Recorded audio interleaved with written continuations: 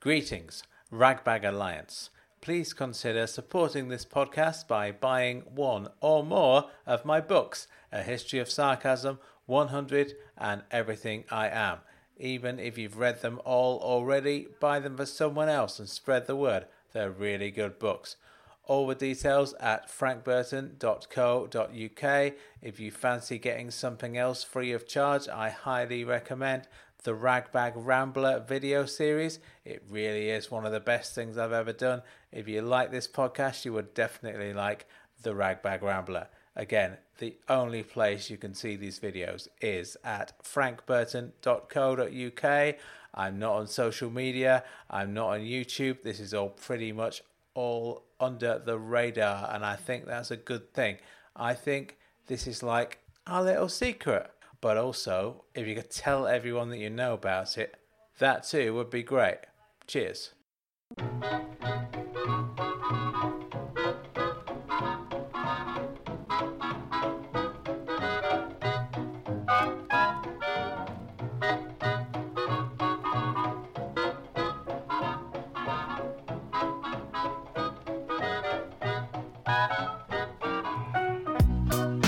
Welcome to Ragbag. My name's Frank Burton. This is it. We finally made it to the milestone episode. Welcome to episode 63.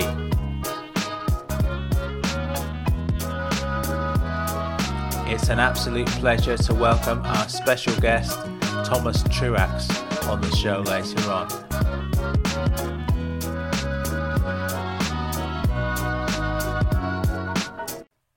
So we've got Thomas Truax on in the second half of the show. He really is the perfect guest for the weird and wonderful world of Ragbag. You'll see what I mean later on. Here's one of the things he's going to be saying to me. I kind of work by instinct, but these days I'm less afraid of, or I'm less bothered by the idea that something might resemble something else. I don't care too much if it sounds like it's from another era, or if it's, rather than mess it up, I'll sometimes actually go with that feel and I'll say, okay, well, I don't know if that sounds like the Beach Boys, or if that sounds like the Cocteau Twins, or if that sounds like, you name it. Think, well, what would they do with it? What would they do, and what would it turn into, and why would they have done it that way, and how would I do it differently? So, or should I do it the same way because actually that sounds really nice, and I know that maybe I'm fortunate. I don't know. Maybe I've established myself as nothing in particular, and so people generally expect me to come up with something that's maybe nothing in particular, that doesn't fit into a certain box. Right, so it's shout outs time. Shout out to everyone who's been in touch to request a medical referral. It really is rewarding work, I can tell you that. Davis has requested a referral to a chiropractor. He says, I don't have any back issues, but my girlfriend used to walk up and down on my spine just to click everything into place. She didn't really need to do it, I just enjoyed the process. Now she's left, and I've got no one to walk on my back. Sorry to hear that, Davis. You'll be hearing from a chiropractor in your area very soon. Jeremy says, I went to see my GP to ask for a heart transplant. She said, you don't have a heart condition. I said, yes, I know. I just like the idea of having an organ from someone else's body replacing one of my own. It's one of the wonders of modern science, and I'd very much like to be part of it. Can you help? He says. Of course I can help, Davis. It's what I'm here for. One referral for one heart transplant coming right up. I've still got a few skeptics of this little scheme of mine getting in touch, telling me that impersonating a doctor is fraudulent and highly illegal. Look, I'm sorry that you feel that way, but no, it isn't. If impersonating a doctor was fraudulent and highly illegal, how do you explain George Clooney? How do you explain George Clooney? It's a good question, that one. Very good question.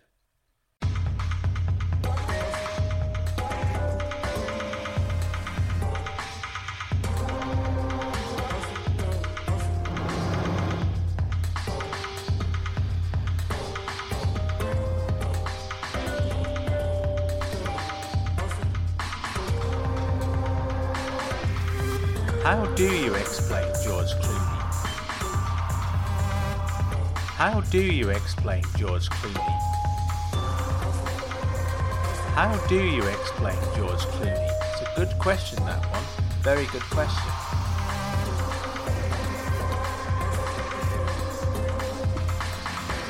Very good question. How do you explain George Clooney? Very good question.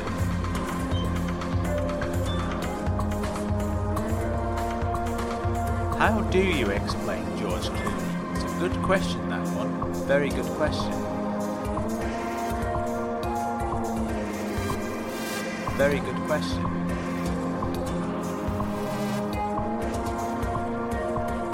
How do you explain George Clooney? How do you explain George Clooney? How do you explain George Clooney? I'm available. I'm available. 5,000 of these t-shirts with the words "I'm available" written on it. Hashtag ragbag. I thought that would be a good idea.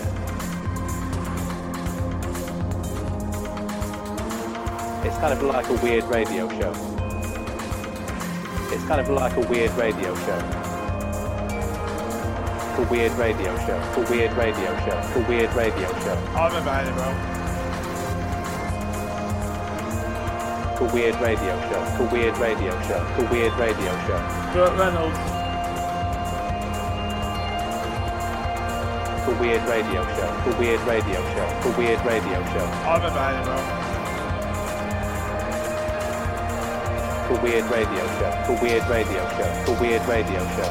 Burt Reynolds. A weird radio show. A weird radio show. A weird radio show. I'm available. A weird radio show. A weird radio show. A weird radio show. Burt Reynolds.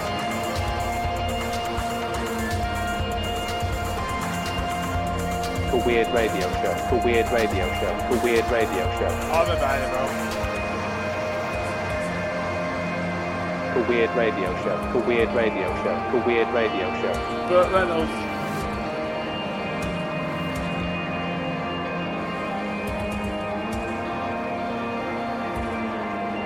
How do you explain George Clooney? How do you explain George Clooney? How do you explain George Clooney?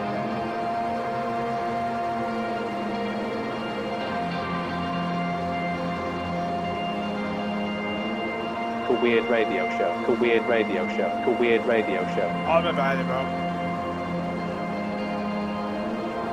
A weird radio show. A weird radio show. A weird radio show. Burt Reynolds.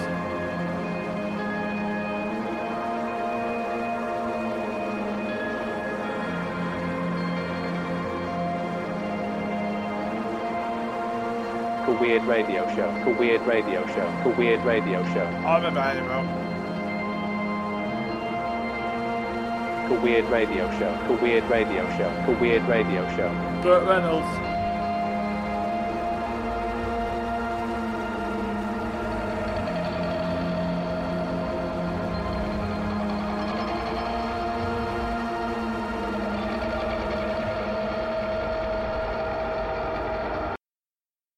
It's time for this week's guest. It's the singer, songwriter, multimedia artist, inventor, and all-round maverick, Thomas Truax.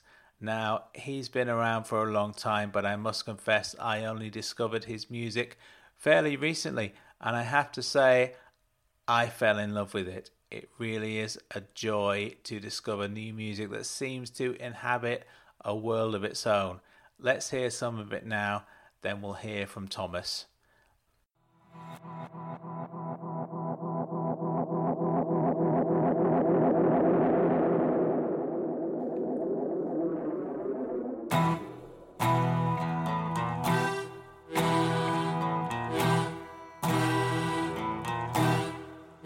Why should you try to get to heaven when you're one and only angels down here? You're born on this mean Mississippi, but I'm finished with your river of tears. The pioneers get the arrows while the settlers get the gold. I'm getting back home to my baby and we're gonna get old. I'm getting back home to my baby and we're gonna get old.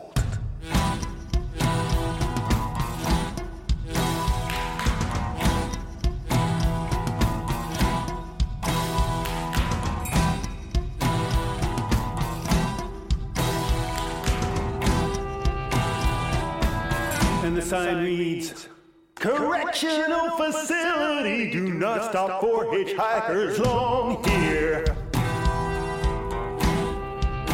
The uncorrected are escaping, at least that's the implication I fear.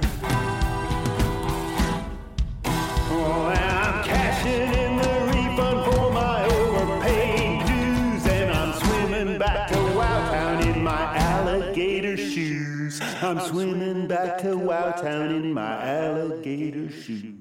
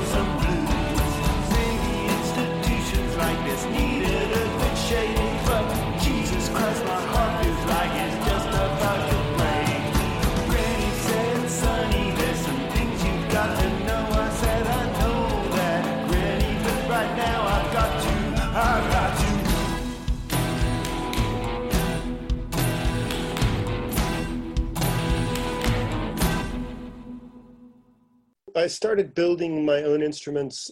I hadn't really laid out a plan to do anything specific as how I ended up, and it's probably all better for that. I was doing bands. The last band I had many incarnations of it. Usually it was a trio, but then sometimes it would. Usually what would happen is we'd lose a drummer for one reason or another.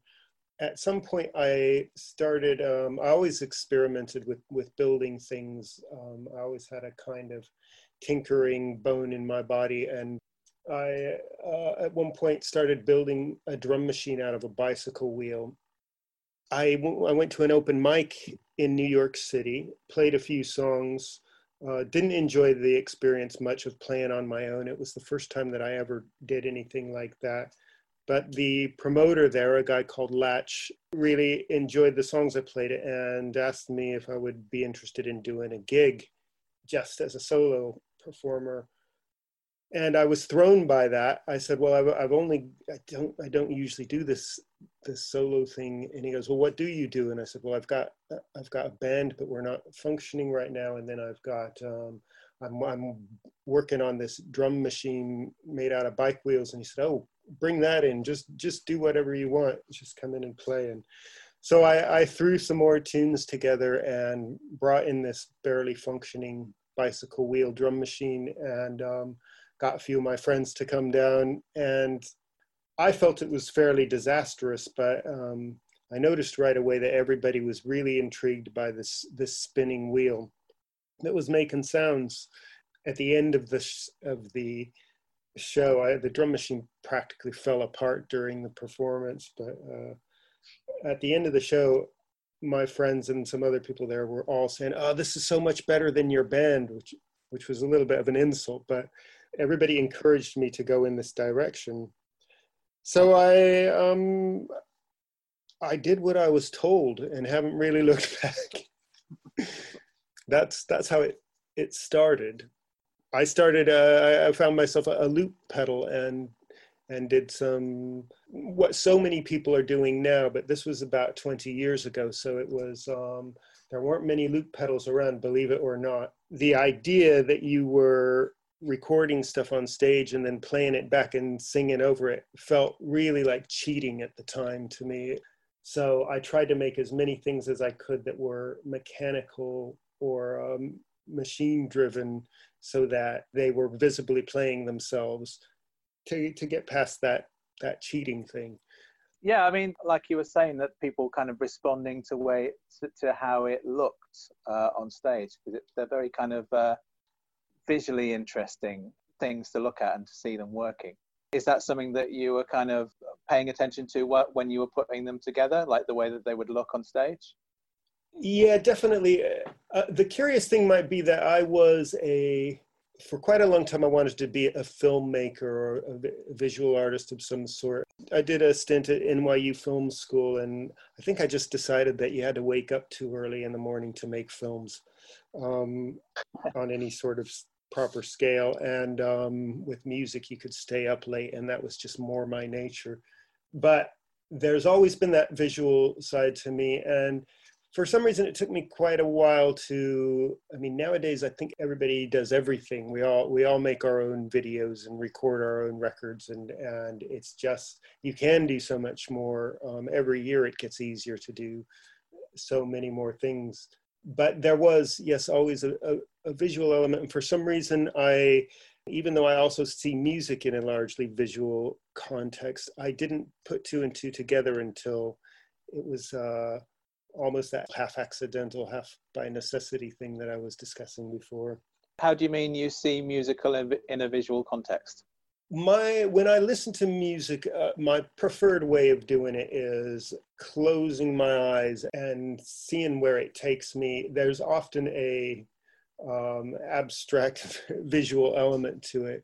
When I'm writing music, I feel like I'm seeking out an atmosphere or a texture which often has a strong visual component to it, or a story that involves characters. And I feel that my more successful trials at trying to make working songs are the ones that have a multidimensional. Music's multidimensional anyway, but have a strong visual element to it. Yeah. I mean, I think your lyrics, I'm sure you'll agree, have got a lot of visually evocative things in them. And it's interesting to hear that you have kind of visual stuff going on in your head when you hear music as well. That's cool. It's just the way that I see with my ears and hear with my eyes, I suppose. I'm no scholar about this, but I have read about how music activates a multitude of different neurotransmitters in your brain. It sends your brain into a kind of multitasking thing all its own, and exercises various parts of your brain simultaneously that most other art forms don't tend to. So when I read about that and looked into it a little more, it didn't surprise me that's, I think for most people, there's, to a greater or lesser degree, there's a visual component. Some people, I think, more than me. I mean, I've got friends that you can name a key and they'll tell you what color that key is and things like that. Or I'm not quite like that. Yeah, well, there's a whole diagnosable condition, synesthesia, isn't it? Where you literally see different colors for different sounds and everything. That's like that. right. Like, literally see them in front of your eyes. And then there's acid.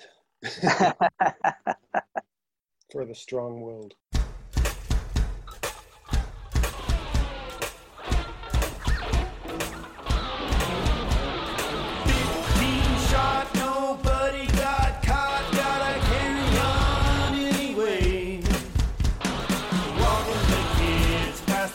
hurricane fields. By the grace of God go we, in a warm cocoon with the one I love. This is where I'd rather be, hanging upside down in the crescendoing moonlight, watching I Love Lucy. Praying that God our inner flames from those that do not play the flame.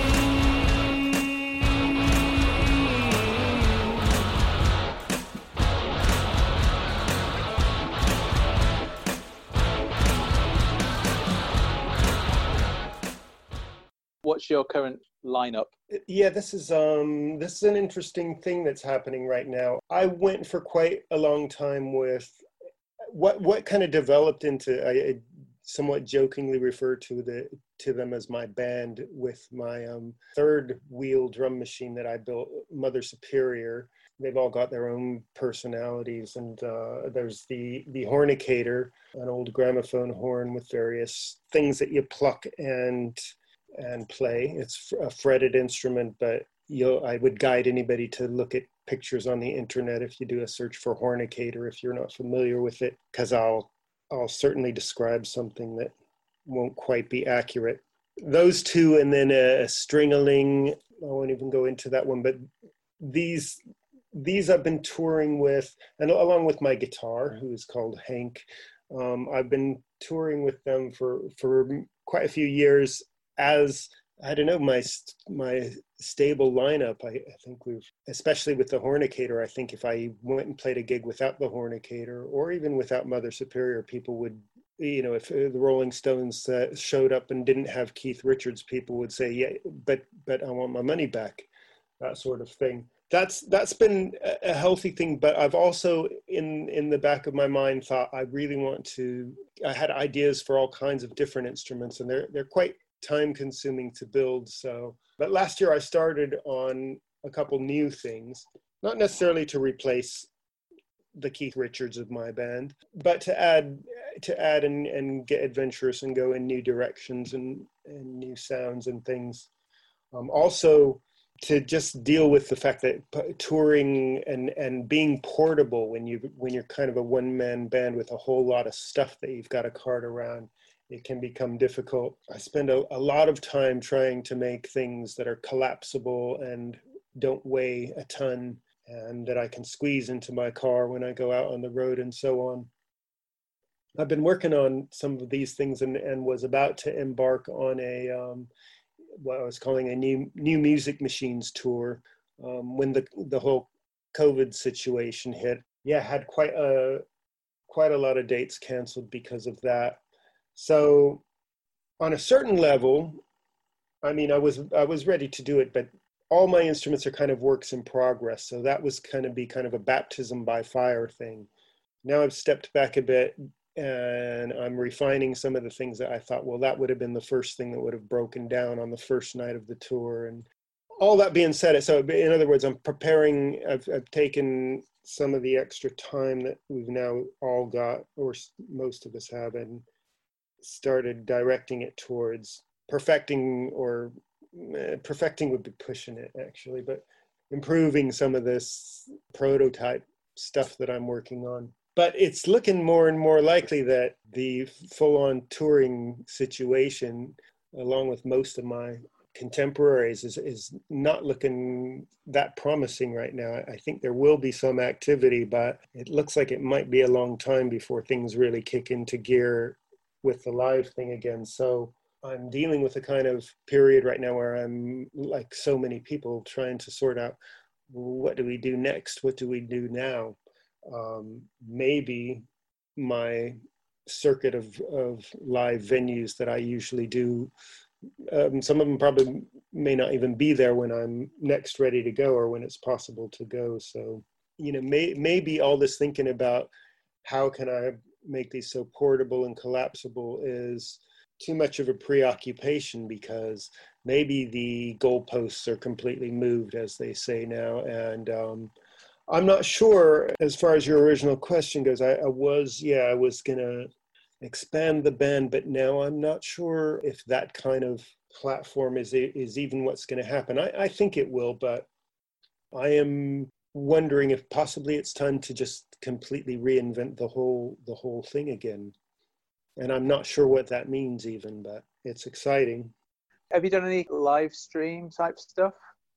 I did a couple at the beginning of this, and I did a couple of guest things. I did a daytime or a festival, a Joyzine festival benefit thing where I played a short set, and a couple of friends that had me on their broadcast. But I've been wary about it.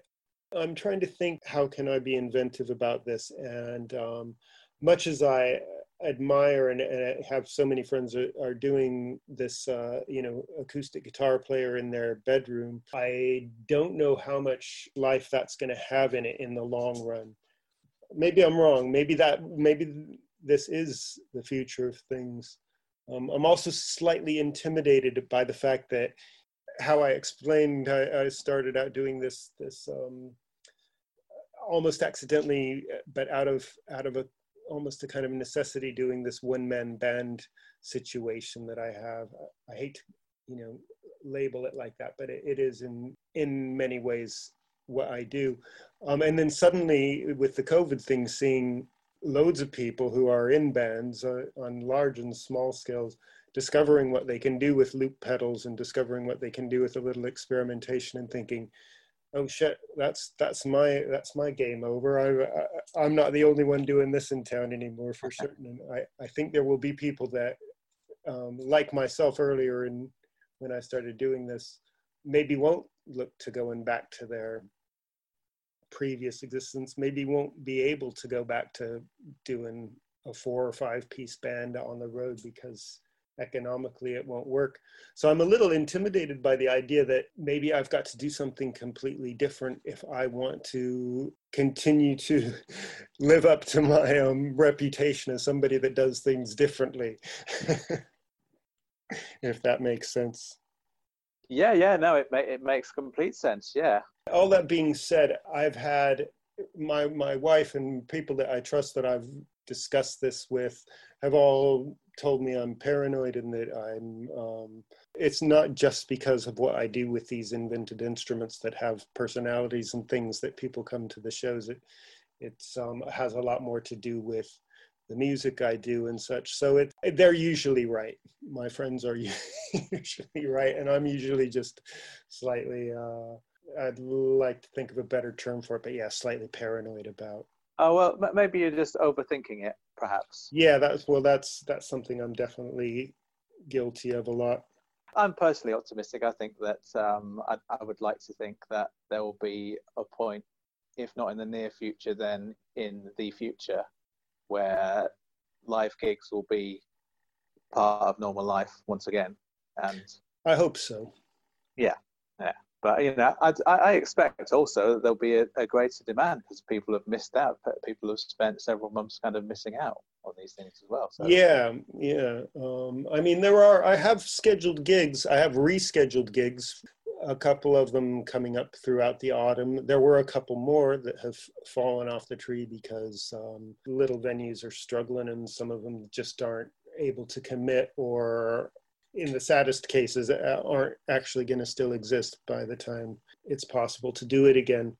I remember talking to my friend Adam in Leeds, who books me out up there sometimes, and he was just saying, it's going to be these gigs that happen after all these postponed gigs and everybody being at home for all these months are going to be monster parties. People are just going to be so excited to get out, and they're going to be busier and happier than anything we've seen. So that's the nice way of looking at it.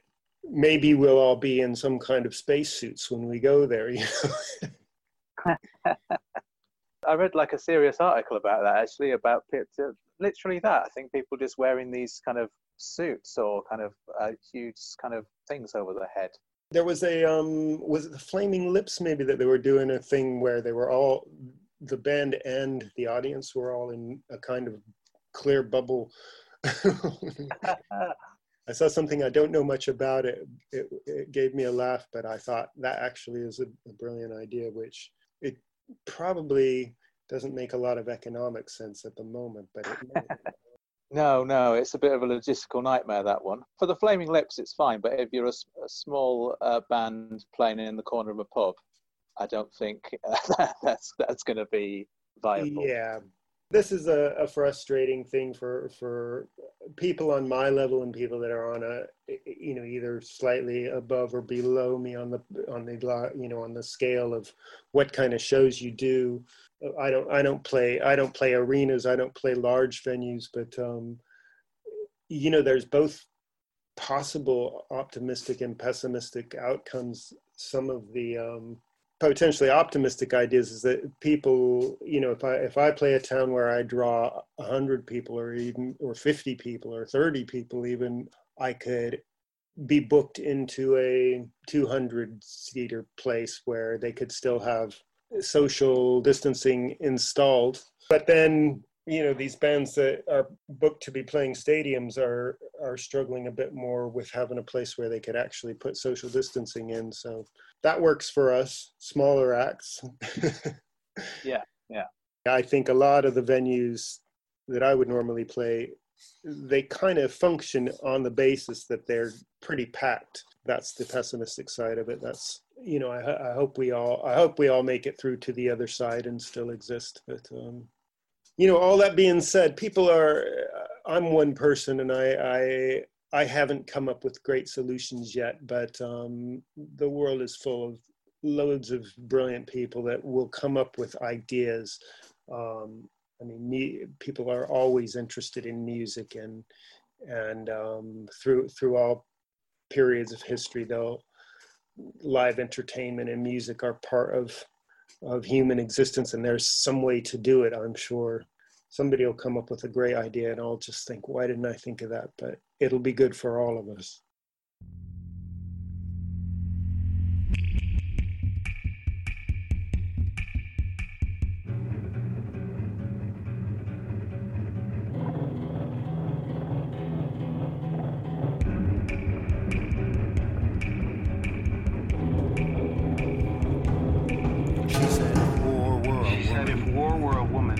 It would be different. It would be differently done. If war were a woman, the word would come before the gun. But even here in New Jersey, words don't always satisfy. I said, and all of this television. Well, it has only made you cry. She ran outside with all those blues, down to the beach without her shoes, and whispered to the twilight sky, tonight we gotta fly above this. Because you're not kind of following any social trends, it seems to me, and you're not sort of adopting things that other people are adopting at the moment. Then again, it doesn't sound retro either. It's its own thing. I'm just wondering if you have to consciously make an effort to do that, to kind of resist going down certain paths in order to avoid sounding like other people, or is that just kind of naturally what you're like? For every song I write, or each and everything I do, there's not really a rule book to it. I do have moments where I'll start working on something like anyone would do and say, oh, what does that sound like? I don't know. But I recognize it. It sounds good, but it sounds like something else. I'm sure that this has come into my head from somewhere else. And sometimes you'll go through the whole process of putting together a multi-track recording and writing something out, and only to find later your memory, or you'll hear a song or a piece of music or something and go, oh God, that's where that came from. Now I know. But it can be that whole time that you don't know it. That used to be something that really bothered me, and I would intentionally screw things up just to make sure that didn't happen. As soon as it went one direction, I'd steer it in a different direction, or put a blindfold on, or throw it down the stairs, or just do something to fuck it up, basically, so that you were sure it was going to turn into something else. But in a longer span, I do that less now.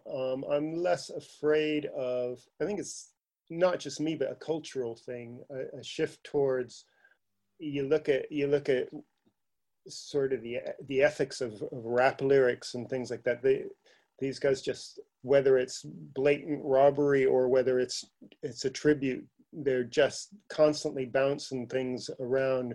A hit song from 2 weeks ago is somebody else's, the phrase appears in somebody else's song, and it's obviously that they're not trying to hide it. Although, you see all kinds of lawsuits and business happening, but essentially I think it's just more acceptable that everybody's making a collage now of things that came before. It may have a lot to do with streaming music and the fact that there's just, everybody's aware that there's so much more out there than there used to be that everybody has access to, that and maybe kind of an acceptance that there's not necessarily such a thing as something completely original. I kind of work by instinct, but these days I'm less afraid of, or I'm less bothered by the idea that something might resemble something else. And I'm also, I don't care too much if it sounds like it's from another era, or if it's, rather than mess it up, I'll sometimes actually go with that feel and I'll say, okay, well, I don't know if that sounds like the Beach Boys, or if that sounds like the Cocteau Twins, or if that sounds like, you name it.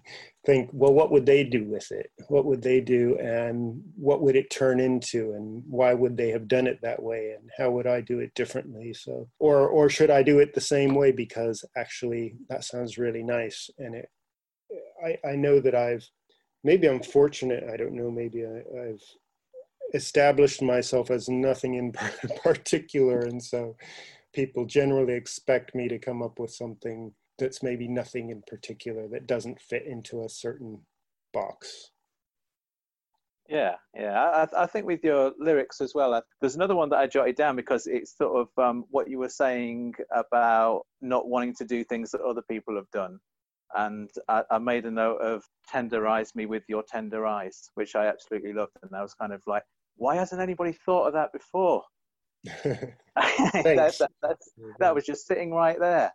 And nobody's thought of it until well, that's kind of what we're all, I think, if as a songwriter, I think that's sort of the dream that you're after. I had a lot of appreciation when I was a teenager for things that were challenging.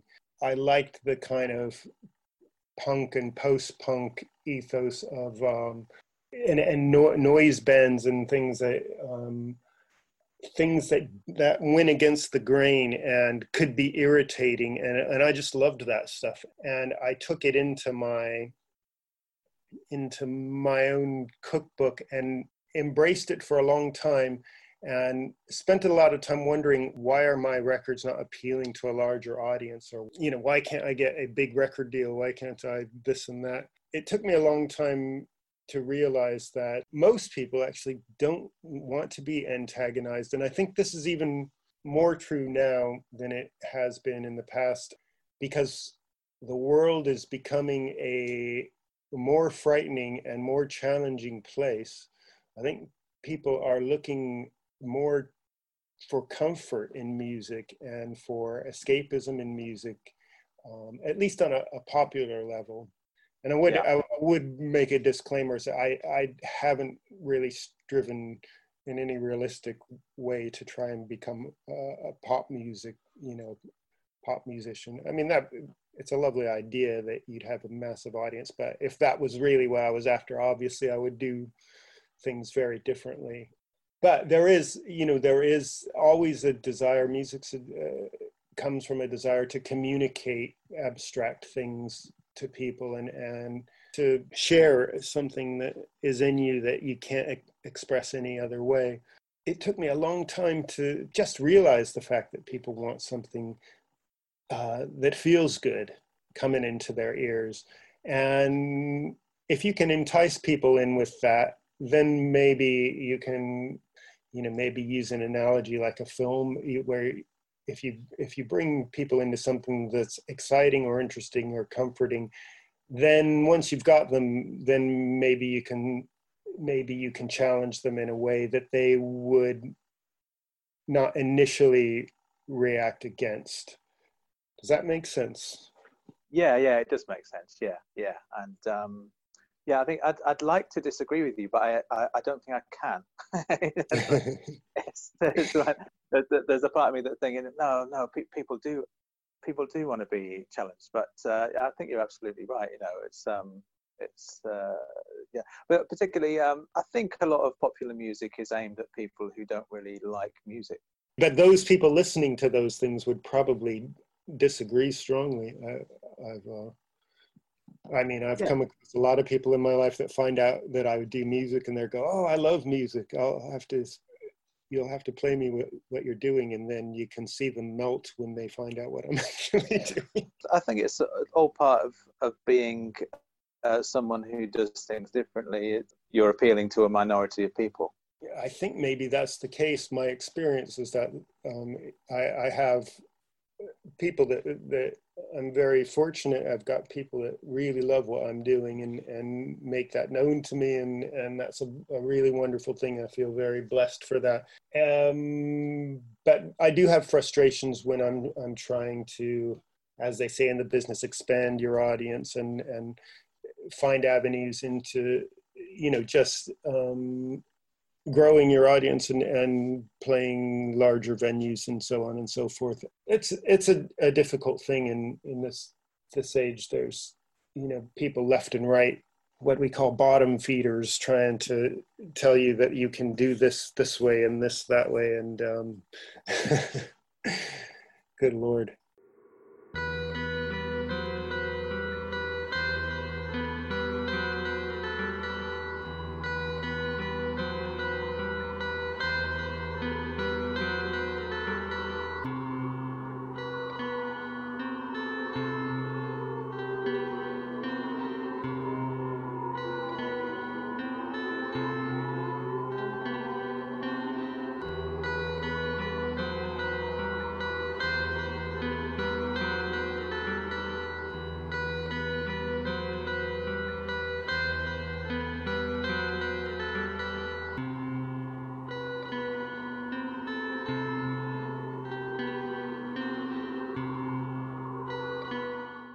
I was listening to Wowtown News, the podcast earlier. Oh, really?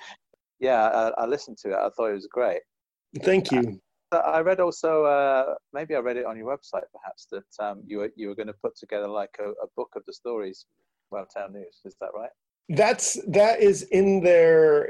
That is in that sort of outer realm of, I think I can do everything. I'll do that one on Tuesday and that one on Thursday, and then you get to Thursday and realize that you haven't even started on the first thing yet. I've done a couple of sketches, and I just bite off far more than I can chew. So I can't, much as I'd like to, I can't say that that's going to be coming out next week or anything like that.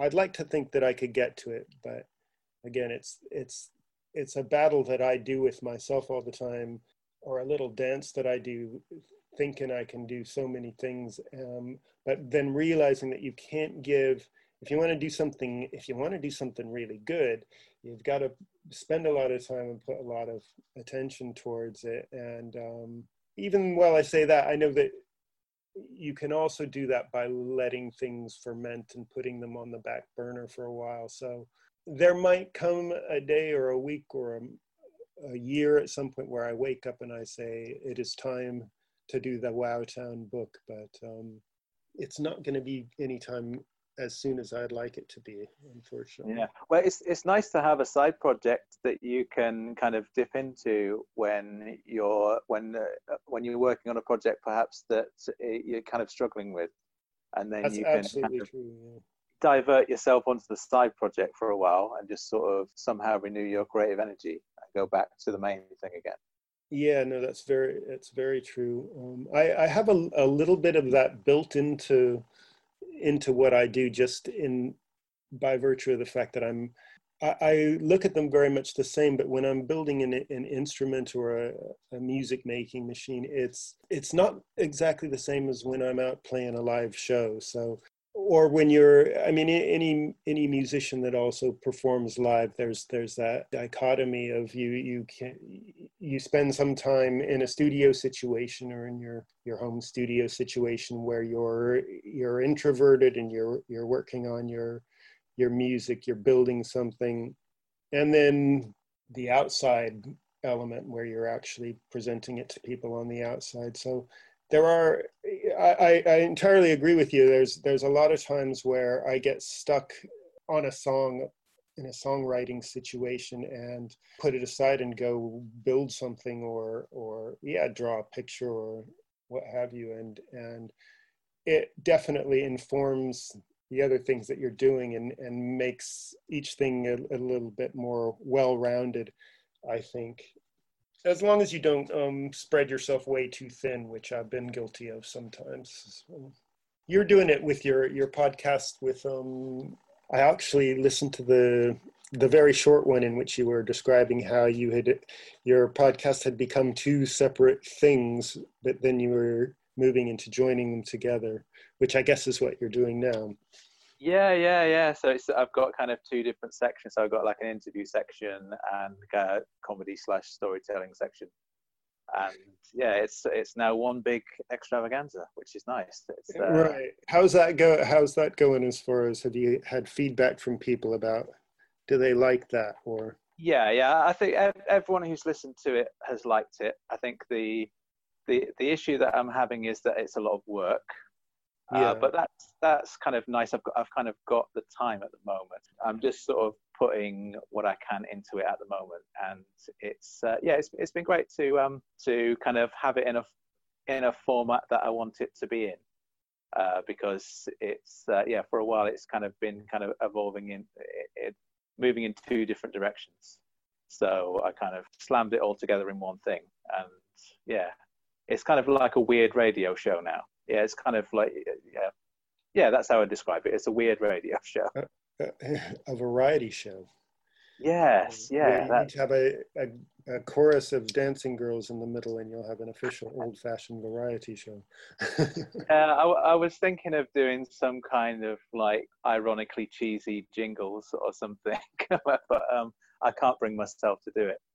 Yeah. So, because I think perhaps people might miss the irony, and they might think that I'm just cheesy. So it's hard times with that irony thing, isn't it?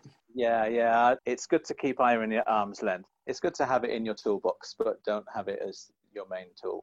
I'm just talking off the top of my head, really. I sound like I've got all these philosophical ideas to hand. I'm just making it up as I go along, really.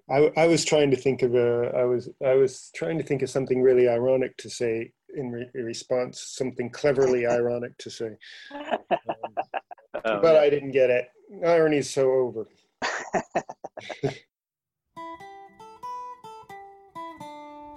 She wore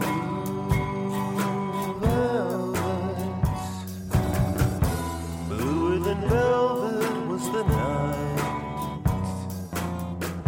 softer than satin was the light from the stars. She wore blue velvet, bluer than velvet were her eyes, warmer than May her tender sighs. Love was ours,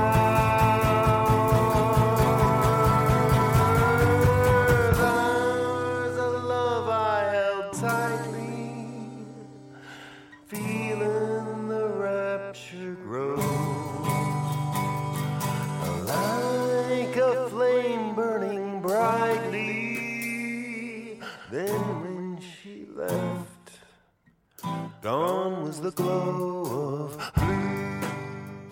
I did this record, the songs from the films of David Lynch, which was cover songs of music that were featured in his films, which I'd been a fan for a long time, and that was actually unlike most of the projects I've been talking about. It kind of felt like it just came together really fairly quickly and kind of naturally, and was very well received, I think. And people are always asking me when I'm going to do a Quentin Tarantino record or something along those lines, which I'm not going to do. It seems to me that kind of the existence of David Lynch as a person, it slightly contradicts some of the things that we've been talking about earlier on. Just because he's hugely successful, somehow people have accepted him into the mainstream, even though he's... I think that's a case of he did Eraserhead, and I think Mel Brooks was told, I believe, to go and see this amazing film, and he loved it. And I believe it was he that set Lynch up with The Elephant Man. I think Mel Brooks being sort of a massive and powerful person in Hollywood, taking a liking to this guy that was doing, most people probably wouldn't have done that.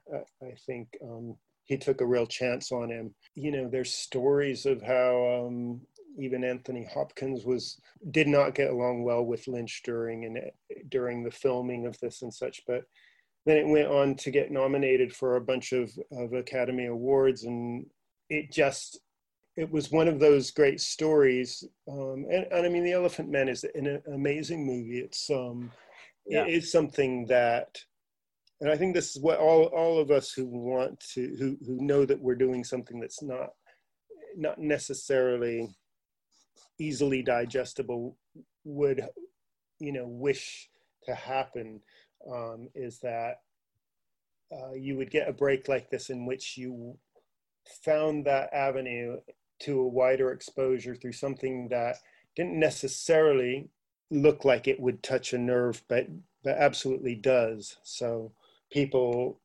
that saw that film in, probably like multiplex cinemas would have, they just got it from the get-go. It was a story that took them in, and a story that really touched them deeply, and based on a true story, and not, very unlike in so many ways many of the other things that Lynch has ever done.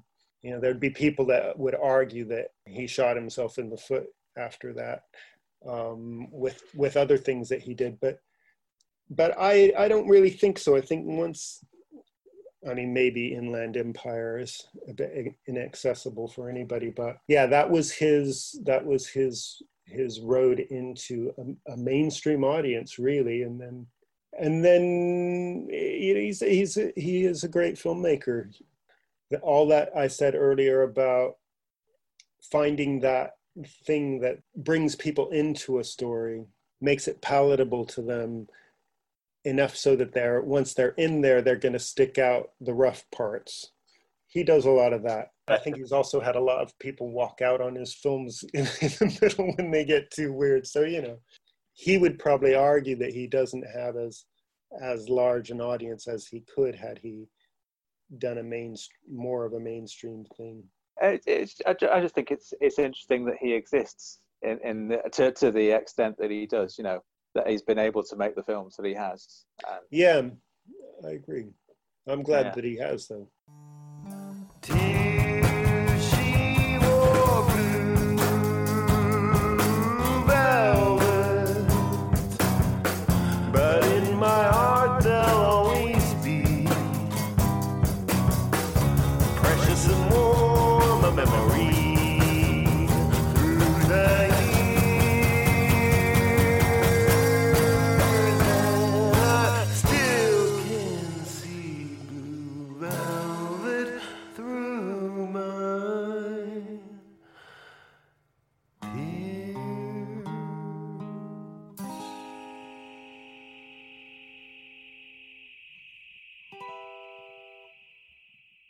So on Bandcamp, I have a thing called the Full Moon Music Club, which is another one of these things that challenges I've put to myself, where I come up with a song. On the night of the full moon, I release either a song or a piece of instrumental music, or for a while I did I think I did 15 episodes of a story about a little girl in a tree.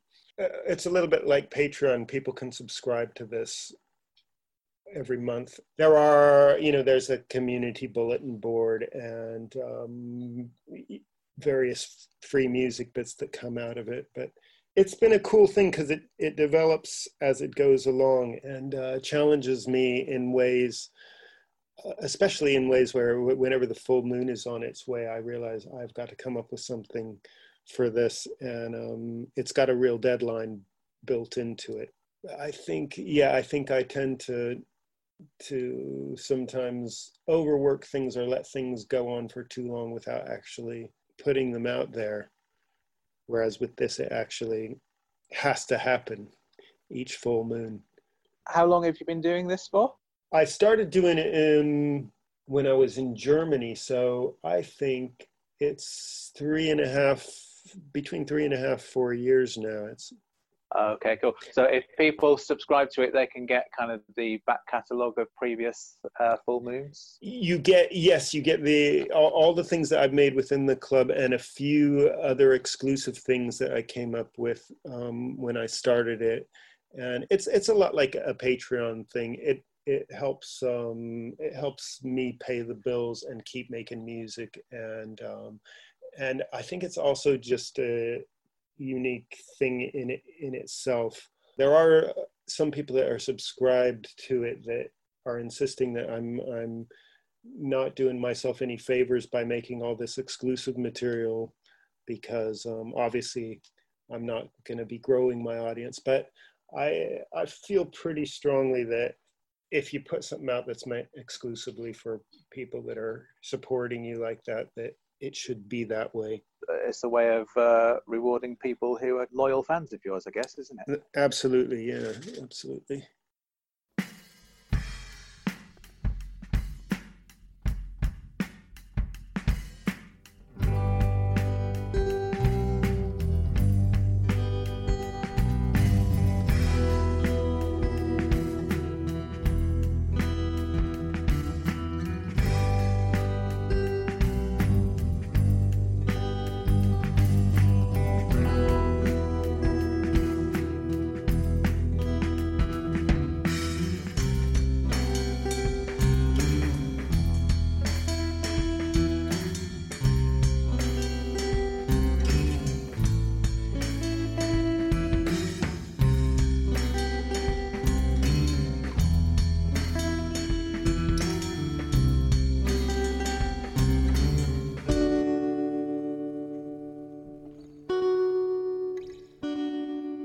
Jim says he's not broken yet, but the studio's no good. We just make trash for boneheads and they think they're Hollywood. Rose says she's not homeless, she has got 2 homes in fact. The ribs around her heart and the coat over her back. Save me please my friend. Save me from some stupid, superficial kind of end. Save me, please, my friend. Save me from some stupid, superficial kind of end. Lay me down in feathers. Send me through your skies. Tenderize me with your tender eyes. Plant me in this moment. Then water me with more. Promise me that death is just the door.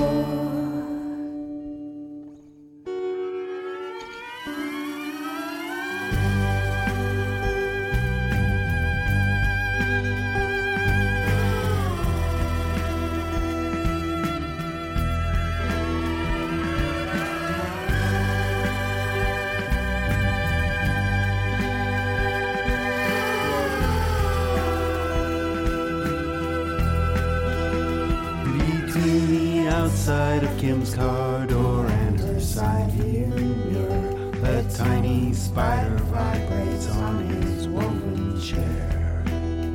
We're resonating with his fear. She's shifting into higher gear. He's clinging to his web as we hit 80 miles Save me, please, my friend. Save me from some stupid, superficial kind of end. Save me, please, my friend. Save me from some stupid, superficial kind of end. Lay me down in feathers. Sail me through your skies. Tenderize me with your tender eyes. Plant me in this moment. And water me with more. Promise me that death is just a door.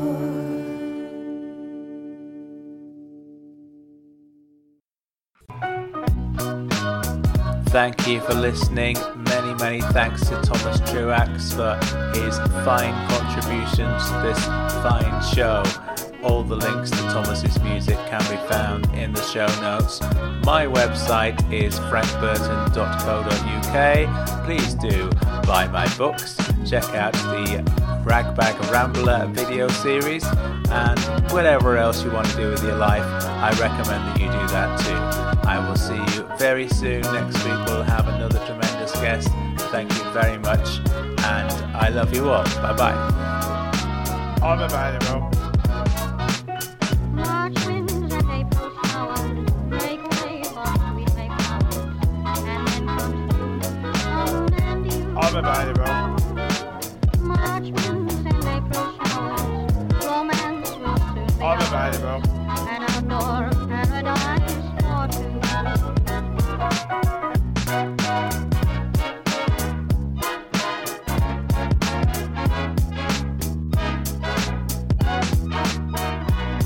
A weird radio show. Ragbag Podcast is part of Britpod Scene, an independent network of uniquely British podcasts that's always growing. Check out BritpodScene.com or follow Britpod Scene on Twitter to find out more.